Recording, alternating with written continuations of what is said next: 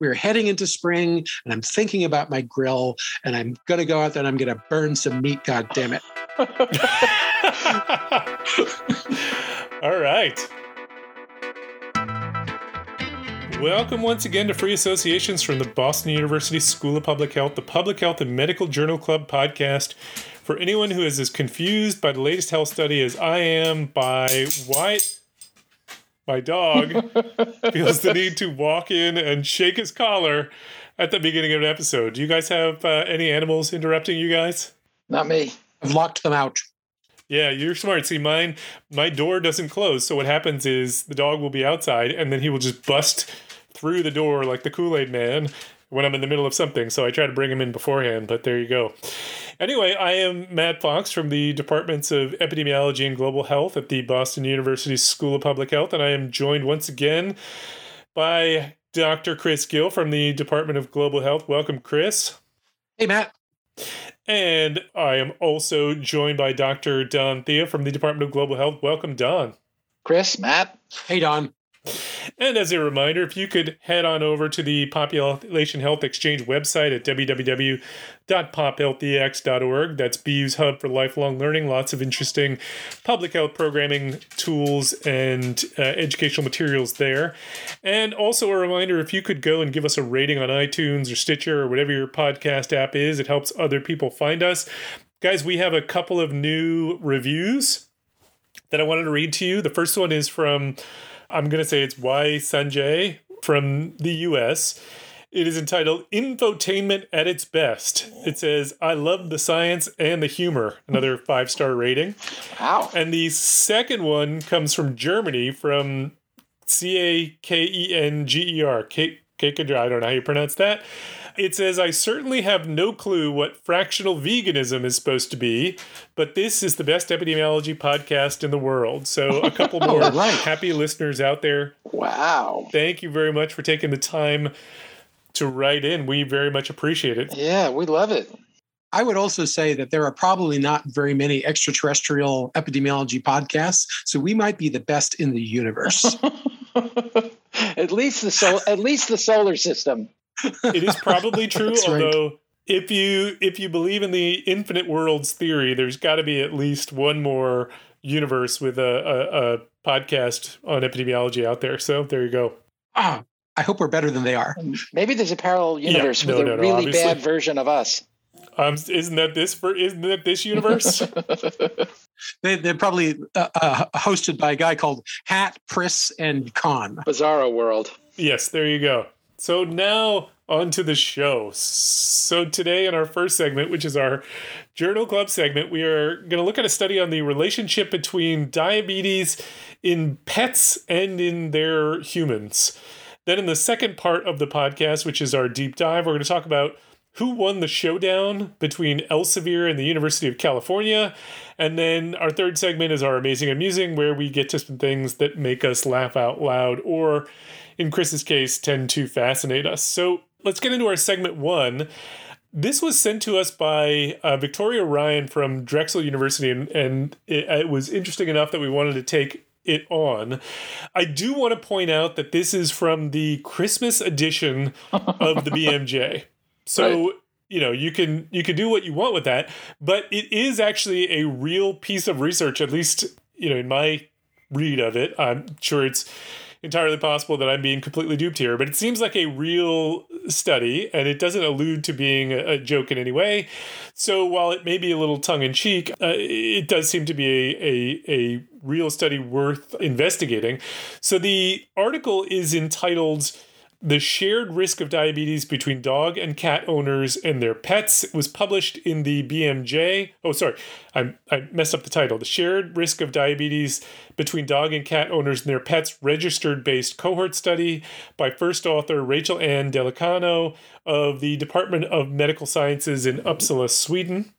There were some headlines on this one. So The Guardian says dog and owners may share resemblance in diabetes risk, playing off the dogs and their owners look like each other. MedWire News says diabetes in dogs could serve as early warning to owners.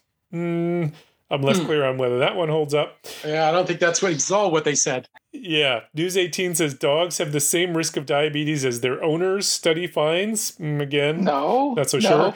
And Cosmos. Do these people actually read the studies? My goodness. They don't. They don't. They read the title. They're just trying to be witty. And ahead, Cosmos magazine says, do you both need to go walkies more? That was Cosmo? Okay.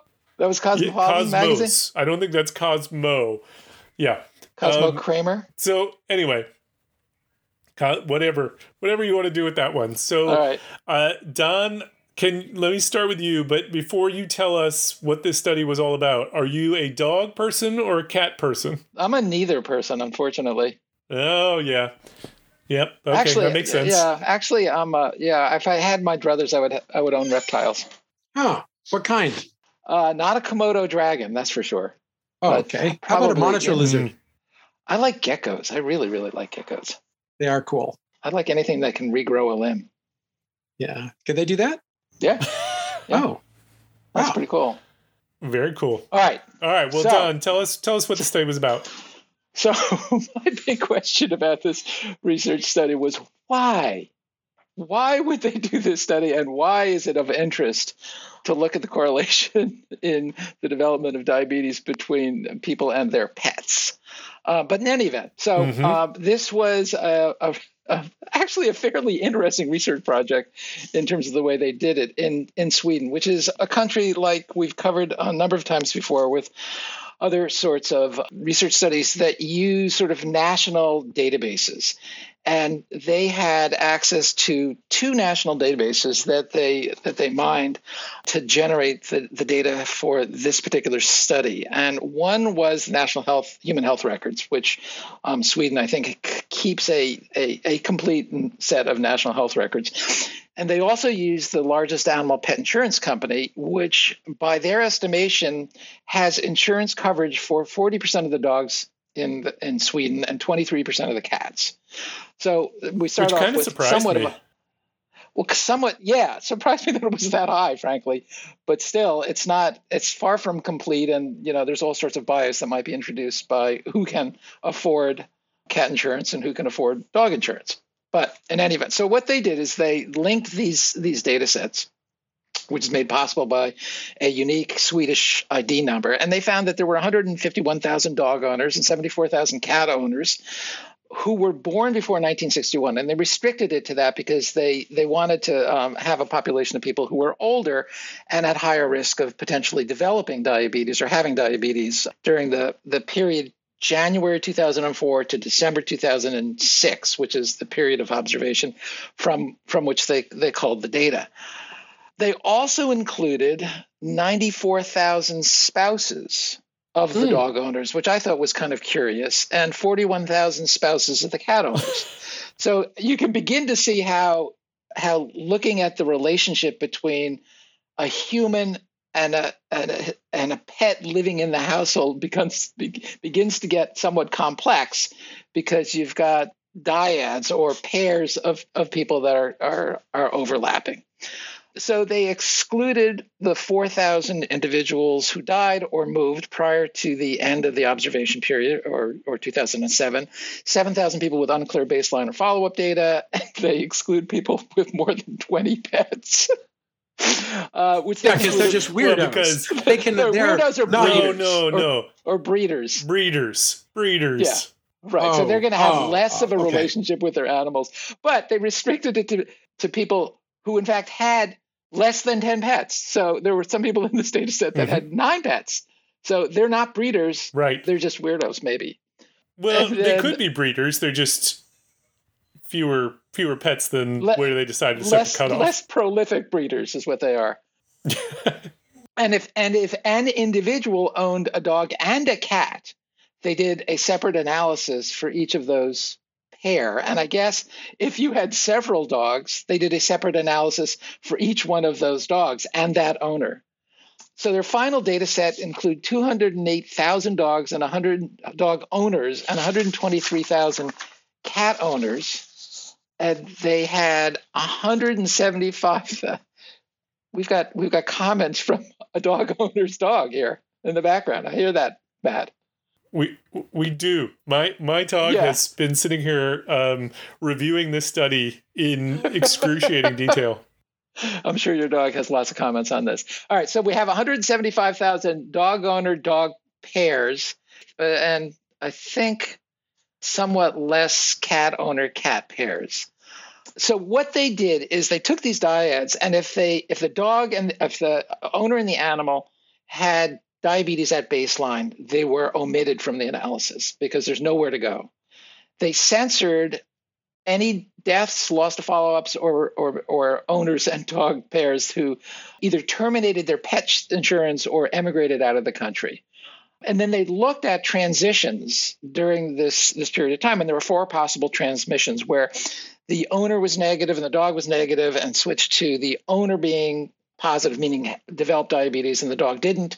Both were negative, and then the dog developed diabetes, but the owner didn't. The dog had diabetes and transitioned to the owner plus the dog having diabetes, and vice versa. The owner had diabetes, the dog didn't, and then transitioning to both having diabetes. And they calculated the hazard ratios for each of these transitions separately for dog owners and for cat owners, and they adjusted for age, sex of the owner, pet, and the breed group. And this is something that I didn't really realize, but apparently is a thing, that there are breeds of cat and breeds of dog that have a higher propensity for developing diabetes. And a few of the high-risk diabetes dog breeds are West Highland White Terrier, Hamilton Hound, poodles, miniature or toy poodles have a tendency to develop diabetes. And then low risk of diabetes would be Jack Russell Terrier, miniature dachshunds, German shepherds, bearded collies. And then as far as cat, I thought this might be of interest to the listener. As far as cat breeds are concerned, a high risk of developing diabetes are Burmese cats, Russian blue cats, Norwegian forest cats, European short hairs, and the ones that are low risk of developing diabetes are the Maine coon cat, the British short hair, the Siberian, the ragdoll, and the Bengal cat. I've not heard about the. Hopefully, that's not a Bengal tiger. So, in any event, they adjusted for breed group, SES, country of birth, population density, and a bunch of other factors.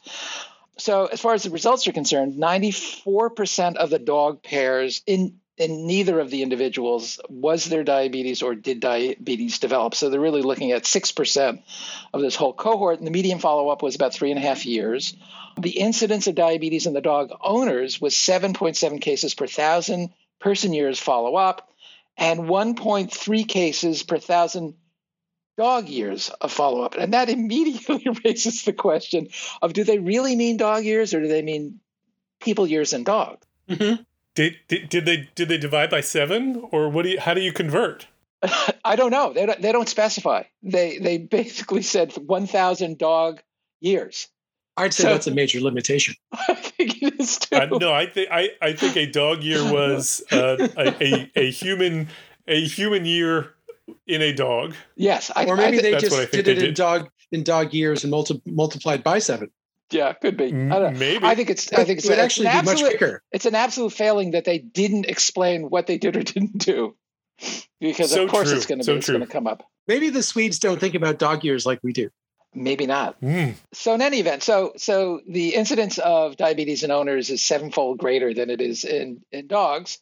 But when they looked at the hazard ratio of developing diabetes in the owner of the dog, it was, in fact, statistically significant. There's about a 30% increase likelihood that you would develop diabetes if your dog had diabetes. And there was about a 20% increase in the hazard ratio of developing diabetes in the dog if the owner had diabetes. Mm-hmm. Now they did this. They did the same analysis for cats, and they found that cats also had a lower incidence of diabetes than humans. But that there was no association with the development of diabetes in the human if the cat had it, or in the cat if the human had it. Right. That rings true to me, by the way. I think this is an important internal control. No, I think you're right, Chris. You're going to have to say more. I think you're right. No, it really does make a lot of sense. So anyway, that's the bottom line, is that if your dog develops diabetes, you should probably get a fasting blood sugar. Yeah, I guess that's right. Okay, well, it's the ultimate nature versus nurture analysis, right? Because we will stipulate that there's no genetic linkage between the dog and the dog's owner, right? One would assume. Correct. So Right. any effects are entirely due to nurture rather than nature. That is probably true. You know, as a dog owner, I have 2 dogs and I have a cat. Right. And so I can say unequivocally that the cat does not give a fig what I do. The cat's behavior is up to the cat. He is not influenced by my encouragements or my discouragements. He is just on his own pathways. So the idea that my behaviors will somehow affect the cat seems to be a little bit tenuous. But on the other hand, the dogs are totally tuned into me and they want to do what I want to do. And so if I'm like lazing about the house, they laze about the house. But if I say, hey, let's go walkies, they're like, let's go walkies. Yes. You know, so, you know, I kind of see that like my behavior has a great effect on my dog. And I could also imagine very easily that if I had purchased a dog that was, you know, let's say kind of a lazy dog, like a basset hound who just wants to sleep all day, you know, that I would like probably get down on the rug with the basset hound and sleep all day. So I also can imagine that it's bidirectional. Right? That I am riffing off of my dog's behavior. It's not just the dog mimics me, but I may in fact mimic the dog. So I think this is groundbreaking stuff. Okay, so Chris, you seem to buy it. Now I do worry that this entire episode is going to turn into us telling stories about our pets, but I do have to say that, Don, you mentioned in the beginning that one of the cat breeds that was at low risk for diabetes was the Maine Coon, and I had a Maine Coon cat for a long time named Ira, and Ira one time brought you would remember Ira caught and brought into our house a live crow. I don't know how he caught the thing. Wow. But he caught it. It was bigger than he was, and he dragged it into our house. It was anyway. So okay, so Chris, you seem, I can't tell based on the way you were laughing whether you truly buy this or whether you're just you're making the observation that people tend to behave like their dogs in particular, not so much like their cats. Presumably, if this is real, and I will stipulate that it's if this is real, but if this is real, it's not causal, right? Presumably, your pet getting diabetes does not cause you to get diabetes, right? No. No, okay. It does not. But it is a matter of shared risk factors. Sure. And I think that's interesting because, again, if it could be potentially an early warning sign to humans, hey, you may be at risk for diabetes, then you could use that in an interesting way. But the reason I bring it up is if the reason to do this is for reasons of correlation and not causation, and I apologize for turning a study that we clearly find amusing into a serious methods point. But if that's the case, then why adjust for a bunch of things, right? The idea here is not to try and say, what is the effect of pet diabetes on human diabetes? It's to say, does having a pet, or in this case a dog with diabetes, signal that the human is more likely to develop, in which case you don't want to adjust for a whole bunch of things. You might adjust for a few things. There are some reasons why you might do it. But I found that curious that you would ever, unless you believe this to be a causal relationship, that you would do all this statistical adjustment that they did. So that's sort of my main critique of the study. What would be the factors that you think would be reasonable to adjust for in this setting? So it's not that you would want to adjust for anything specifically so much as you might want to stratify it.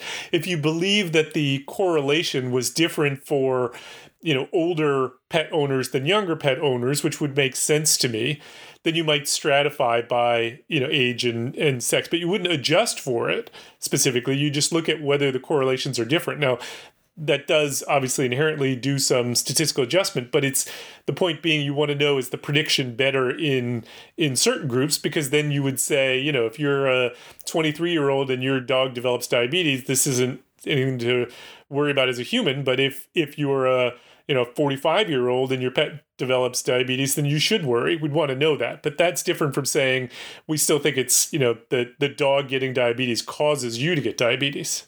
Mm-hmm. Mm-hmm. Mm-hmm. But what about, like, if you were to be a little bit bolder here and try to argue that there is a causal relationship, like, let's just say, okay, for instance, let's go there.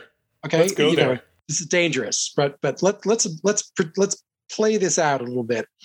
You would probably want to know a lot more about these dog pet diets, right? You want to know, what is the exercise habits of the dog? How many times does the pet owner take the dog out for walks? Does the pet owner ever take the dog out for walks? Does the pet owner use a dog walker instead of taking the dog out for walks? Like, if you're thinking that, I have diabetes and I became diabetic because I was overweight, and I became overweight because I didn't actually, I was sedentary, for example. I'm sort of describing, the hypothetical me here.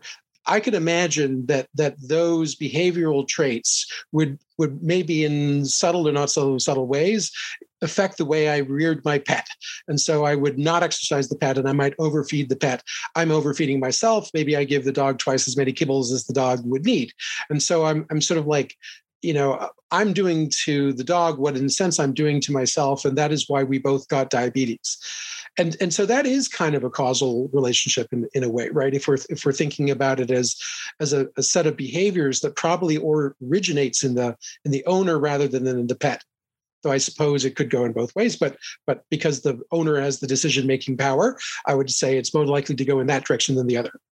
Interesting. It's an interesting take. I mean, I still think you're talking about shared risk that rather than one, having your pet's diabetes cause your diabetes.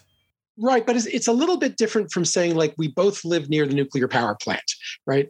And that's why we both got lymphoma, right? It's not that my lymphoma caused the dog's lymphoma. It's because we're both proximate to the lymphoma-inducing agent. But here, the distinction is that the behavior that increases my risk for diabetes could be the same behavior in terms of my pet rearing style that would increase the dog's risk for diabetes. And so that's why I think that there is a little bit more of an argument to be made for causality in this example. Well, again, I still don't think, though, the causality I agree with, but the causality is the shared behaviors. It's not the diabetes in the pet causing the diabetes in the owner. It's the reason that the dog is getting the diabetes is the same reason that the owner is getting diabetes. So it's cause. I mean, obviously there is a cause of both sources of diabetes, but it's a common source. It's not that one case of diabetes is causing the other. Okay, so in that sense, it does mean we have to go backwards. We're not. I see your point entirely now. It's not the diabetes per se. It is the risk factors that created the diabetes that is actually the explanatory variable. But that's somewhere upstream that we have not observed and has not been described in this analysis. In fact, the authors cite other work that showed that there was a strong association between the use of dog treats and the owner weight. So it's entirely possible that, in fact, that kind of behavior where you're giving your dog a lot of treats or a lot of table scraps correlates well with your overweight status. In fact, sort of underscores what you're saying, Chris, right? Mm-hmm. That's right. And so there is a direct sort of interrupted chain of causality there along the lines of what you were saying, Matt. Yeah, but again, just to emphasize that I don't think that the one case of diabetes is causing the other. It's the shared chain of right. causation. I think we all agree with that. The other thing that they bring up as a I don't want to say explanation, but as explaining some of the correlation is, or maybe they didn't bring it up in quite as much detail, but I was thinking about it, is the surveillance bias problem.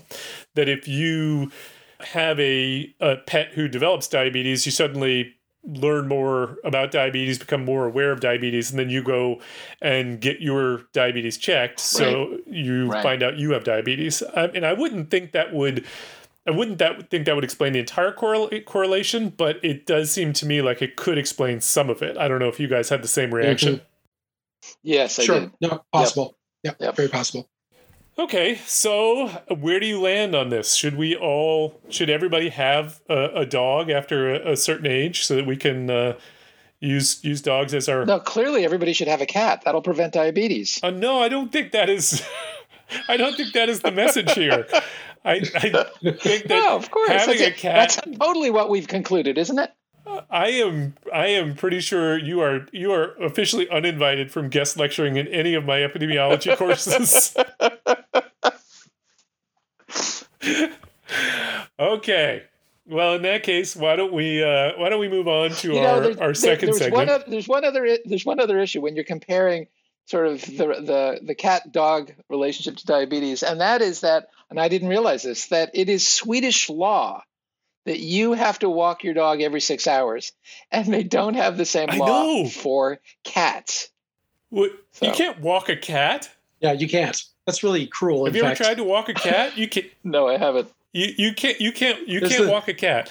I used to live. The attempts to do so are well documented in the story of the three-fingered man. The three-fingered man? Oh, yeah, the guy lost his fingers because he tried to walk a cat. Right. Got it. Yep, took me a second there. Sorry about that one. Okay, let's move on to our second segment, which is our deep dive. And so we talked about on an earlier episode of the podcast the standoff that was happening between the publisher Elsevier, which we all agree charges a ridiculous amount of money for its publications, and that libraries end up paying exorbitant fees to access the journals, where many of their authors, many of their faculty members are publishing and paying exorbitant fees to publish at least open access in these same journals, while also doing peer review for these journals for free. So we took issue with the business model and the fact that these companies were making excessive amounts of money off of this. So the University of California basically said they were not going to continue to subscribe to all of the Elsevier journals. Elsevier is one of the largest publishers of academic journals or scientific journals. And so there was sort of a standoff, and they have now come to a resolution. So this was an article that was covering this that talked about, they say 2 years after the University of California in a push for open access to publicly funded research, the University of California and Elsevier are able to bridge differences and reach an agreement that is mutually beneficial while helping advance the critical work of researchers worldwide. And this was a press release from the university. So they've got a 4-year deal in which all research with a University of California lead author published in any of Elsevier's many journals will have their research published open access by default. And these, include a whole number of journals, including the Cell journals, the Lancet family of journals, which are, some of the top scientific research journals. University researchers will also be able to read articles published in Elsevier journals, so they'll have, again, access to these journals. And they're going to do it, so there's these fees for open access publishing. They're going to be able to do it at a substantially reduced fee structure. So I don't know if either of you went in and actually read the details of the agreement. But in the agreement, they say, University of California researchers can now publish open access in more than 2,500 Elsevier journals with significant support from the library. They will get a reduced article processing charge for all articles, 15% for most journals and 10% for journals from Lancet and Cell. Full coverage of the article processing charge by the library for authors who do not have access to grant funding, and partial coverage of article processing charges by the library for authors who are able to contribute from their grants. When I first read this, I assumed that the reduced article processing charge was 15% of the fee. So if it was or 10% of the fee, so if it was $1,000, it would become $100. dollars, but I now realize it's 15. I think it means a 15% reduction. So it's still going to be a substantial fee, but they're going to support their University of California authors in being able to cover that fee, which, is something that I think would help a lot of us who, even if we have grant funding that can cover some of the fees, it may only cover one publication for that particular grant or two publications, when you may in fact have 4 or 5 different publications, and then you're scrambling to find funding for those remaining publications. So, Chris, let me start with you. Do you think that the University of California won here, or did they essentially accept an agreement that is, better than what most libraries are getting, but is still essentially a substantial cost to the university, while not really putting a huge dent in Elsevier's profits? What do you think? I mean, I don't know. I'm struggling to come up with something clever to say at this point. I actually have very little to say about whether I think they won or lost. I think the whole publishing model is still kind of bonkers. And I guess, it was great that the University of California pushed back and got themselves a discount. But is that really the big problem here? That, the cost of paying for publications by researchers is the problem? Or is it really the publishing model itself is kind of wacky? We recently got invited to submit an article for some journal on some topic that they wanted us to write about. And so a bunch of us got together and we wrote this paper. None of us were grant funded to do this. It took a certain amount of time, so, we're basically taking time out of our funded activities to do this activity for free. And then at the end of it, the journal wanted us to pay publication charges. And I just thought that was outrageous, right? Like, you asked for the damn article. We spent our time. We didn't get paid for it. And now you want us to pay you? So that you have this article. This was a reputable journal, Chris? This was not a predatory journal? It was a real journal. It was a real journal. I won't name it by name, but, it felt like, here's such an egregious example of the insanity of the publication model, that we have now contributed labor for free and are expected to pay the journal to do the thing that they asked us to do. I mean, it just made me so cross. Wow, that is really, really indicative of how messed up this model is. Yeah. That seems like a particularly egregious one. Did you pay it? Yeah, I did not pay it. I don't know who paid it or how it got resolved, but as far as I know, it got paid. Yeah. Yeah, I think we are all in agreement that the funding model is pretty messed up. What seems strange to me is the fact that it continues, because, certainly we all rely on these journals.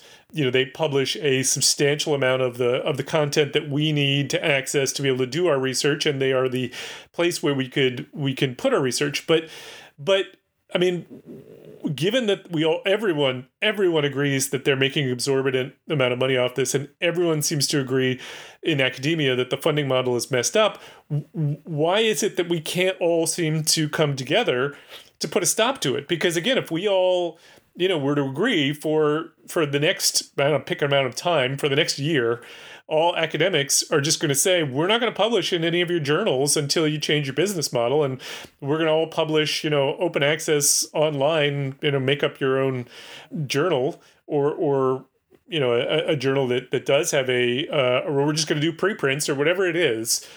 Presumably we could exert real power. And yet there just doesn't seem to be any appetite for taking on the fight either, which is why the University of California seems to be doing it alone. So, I don't know what the reason is, but it just seems like this is a fight that could be won. Maybe I'm overly naive. Don, do you see a future where this changes?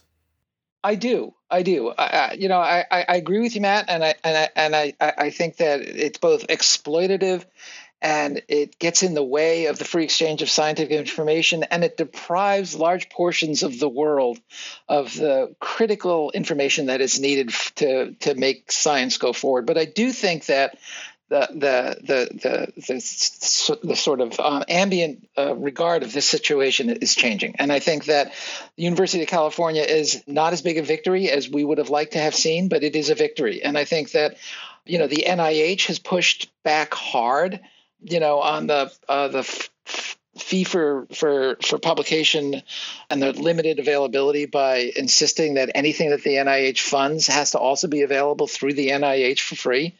And I think the Gates Foundation is moving in that direction. Not only making the reports available at no cost, but also making sure that the data itself is available at no cost. So I agree. We're not there yet at all by any means, but I do see movement in that direction, and I can only keep my fingers crossed that it's going to continue, because it is a sick system. It really is. It just is so infuriating. Yeah. I also know people that are refusing to do reviews because unless they get, some sort of concession from a particular journal in terms of lowering the publication fees for X number of reviews that you do, but they get free labor, and they just extract so much money for all this free labor. Mm-hmm. So I suppose that would be another way to grind the system to a halt, would be if everyone, instead of just continued to submit their articles as usual, but refused to do peer review. Now, I mean, there is really important research that needs to get out there, so we don't want to stop publishing, but there's nothing that says that your article has to be published in the Lancet in order for it to have an impact. We could set up a system that is parallel, that does the same function. We still go through peer review, we just don't do it through a journal and publish things online. But that would take people being willing to take the risk of giving up a Lancet paper or a New England Journal of Medicine paper in order for the greater long-term benefit. And I don't, that's not happening anytime soon, it seems. I think the other thing that is going to be corrosive to this issue is, over the course of the last year, preprints have become, they're controversial, but they have become sort of the standard with which the information is getting out of the academy and into the field, as it were. And it's got good aspects and it's got bad aspects. But I think that the top tier journals, really, their business model is dependent upon their being the providers of the really newsworthy information, or the really impactful scientific research. And I think that is also under assault because of the move towards preprints.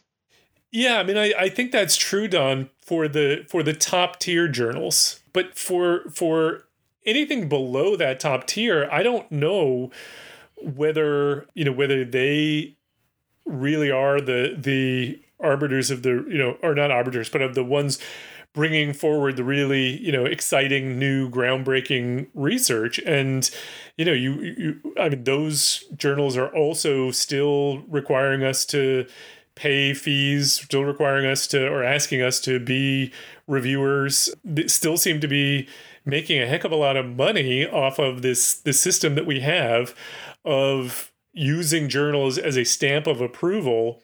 And, let's be honest. I mean, universities look at the quality of your journal when you go up for promotion. So if we were all just say, hey, for the next, however long it takes, nobody's going to publish in these big name journals, then, you're taking a risk in terms of your career. So it just feels like we have given them so much power. It's very hard to take it away. There's a rule at the New England Journal of Medicine. I don't know if it's an official rule, or if it ever was an official rule, or if it's even in place anymore. It's called the Inglefinger. I think it's the Inglefinger rule, where if you had pre-announced the findings of a paper at a national symposium, or had published it in any way, shape, or form previously, that the New England Journal then would not accept that particular research finding. And I always saw that as they need to maintain their primacy in terms of splash, in terms of impact, in terms of being the place where the most newsworthy research comes out first. And, it's a small step, but maybe these preprints are starting to chip away at that. But, I would love it if somebody could pull together the entire academic community. And in essence, what you're saying is boycott the top tier journals until they comply. But I don't have great hopes that that's going to happen. Yeah. Well, that's unfortunate. I share your feeling on that one. Let's hope that things go in a better direction, but for now we'll wait and see. Were either of you guys surprised at this claim that 10% of all U.S. research flows through the University of California system? I was astonished by that. It's a big system. I don't know. I mean, so if you just think about California is as a state, as an economy, it's massive. So I suppose in some sense it doesn't surprise me that it accounts for a huge amount of the research in the United States. But I suppose on the other hand, they're also not the only universities within California. So it's a big number. It's a big number. Yeah. Yeah. Yeah, but you think of UCSF, at UCLA, and Berkeley. Those are powerhouses, and there's a lot of research that comes out of those three institutions alone. And then there's half a dozen other UC campuses, and then UC State also. So it's a huge system. Yeah. Wow. I was struck by that. I hadn't imagined it to be quite such a large fraction. Yep. All right. Well, let's move on to our last segment, which is our amazing and amusing. And I'm gonna go first here because I have a short one that's gonna build on this idea of issues with journals. This is a story about an article that came out in March of 2020 in the American Journal of Biomedical Science and Research, and it was a COVID paper. The title of the paper was Siliage City COVID-19 Outbreak Linked to Zubat Consumption. And the thing about Zubat, Z-U-B-A-T, Zubat what consumption. And so that is the point, that Zubat is a Pokemon character. And so this was a made-up sting type article done to expose a predatory journal. Now we have talked about many of these stings, over a period of time. This one was done by an author named Matan Shalomi. So why am I talking about this, given that we have talked about so many of these stings exposing predatory journals? What is particularly new about this one? And the thing that I found really interesting about this one is that the article, this wasn't the only article, but he had other articles that fell along these lines. The article itself contained lines in the text such as, "A journal publishing this paper does not practice peer review and must therefore be predatory." Or, This invited article is in a predatory journal that likely does not practice peer review. And it got published anyway. So it's like, let's just put it completely out there. What was the journal? The point. It was the American Journal of Biomedical Science and Research. But I just thought, wow, that's taking it to a whole new level if you're just going to tell them in the paper this is a sting, and they don't even bother to read it. So that one made me quite happy. Wow, that's awesome. All right, Chris, what do you got? That is really scraping impressive. the bottle of our barrel of cynicism there. That is going deep. Exactly. So, I'm a huge fan of American-style Chinese food, and I particularly like Peking dumplings, Peking raviolis, and I have a very strong preference for pan-fried over steamed. Pan-fried, in my view, are like the only way to really enjoy a Peking ravioli. Chris, can I stop you? Yes. Can I stop you and just show you? You? I don't know if you won't be able to see it because it's not going to come up on the screen very well. In my inbox is a recipe for how to make Peking dumplings. Awesome. Well, there is a reason, perhaps, why you and I and Don, I think, prefer the pan-seared version versus the steamed version. And it has to do with the Maillard reaction. Maillard. I know about that reaction. Yes. This is Food Chemistry 101. It is why so many of our favorite foods taste so good. And it is a chemical reaction between an amino acid and a sugar that occurs at a high temperature, and it creates those beautiful brown toned crusts on like your roast beef or on your pan-fried dumpling, or even when you're baking bread, the outside of the bread, that when it turns golden brown like that, is an example of the Maillard reaction. And these set of compounds, which may heat and form hundreds of subsidiary compounds are what give rise to so many of the delicious things that we associated with baking and roasting, including coffee and marshmallows and chocolate and roasted meats and baked bread. And all of those are examples of the Maillard reaction. And I was thinking there's got to be a reason why it is that people don't like to boil their beef nearly as much as they like to grill their beef. And this is why, is because those crusts on the outside taste so great. And one of the things I was looking at the Wikipedia description of the Maillard reaction that is a common misconception, is that when we talk about caramelized onions, caramelization technically is when you're burning the sugars. These are basically burnt sugar. Whereas the Maillard reaction is an interaction between amino acids in the food and the sugars. And so it's a totally different thing. But technically speaking, when we talk about caramelized onions, we're really talking about Maillard reactions in the onions. It's not caramelization, actually. It's another example of the Maillard reaction, which is why boiled onions do not taste nearly as good as fried onions. Oh, God. When they're dark and black and they get kind of that sort of salty, meaty flavor, that's the Maillard reaction. And it's a little bit like, why we love the flavor of umami in general. And the roasting process is what brings out that umami. So we're heading into spring and I'm thinking about my grill and I'm going to go out there and I'm going to burn some meat, God damn it. All right. And the conclusion is, Chris, everything is science. That's right. Exactly. Everything is science. Even Peking dumplings. Yep. Matt, what's up? Chris just has to follow the science. Yep. We're slaves to it. All right. So this week, Don is out on the Amazing and Amusing. So that is the end of our program. So if you have any feedback on this or any other episode, or you want to suggest a study or a topic for us to take on, you can tweet us at PopHealthEX, or you can tweet me at ProfMattFox, or Don at DTheo1, or Chris at ID.Gill. Or you can find us on the Population Health Exchange website at www.pophealthex.org. We want to thank Leslie Talalian, Assistant Dean of Lifelong Learning at the BU School of Public Health, for supporting the podcast, and Nick Guler for sound editing and remembering every episode that we have ever done and every detail contained therein. Thanks for joining us. We hope you enjoyed it, and we hope you will download our next episode.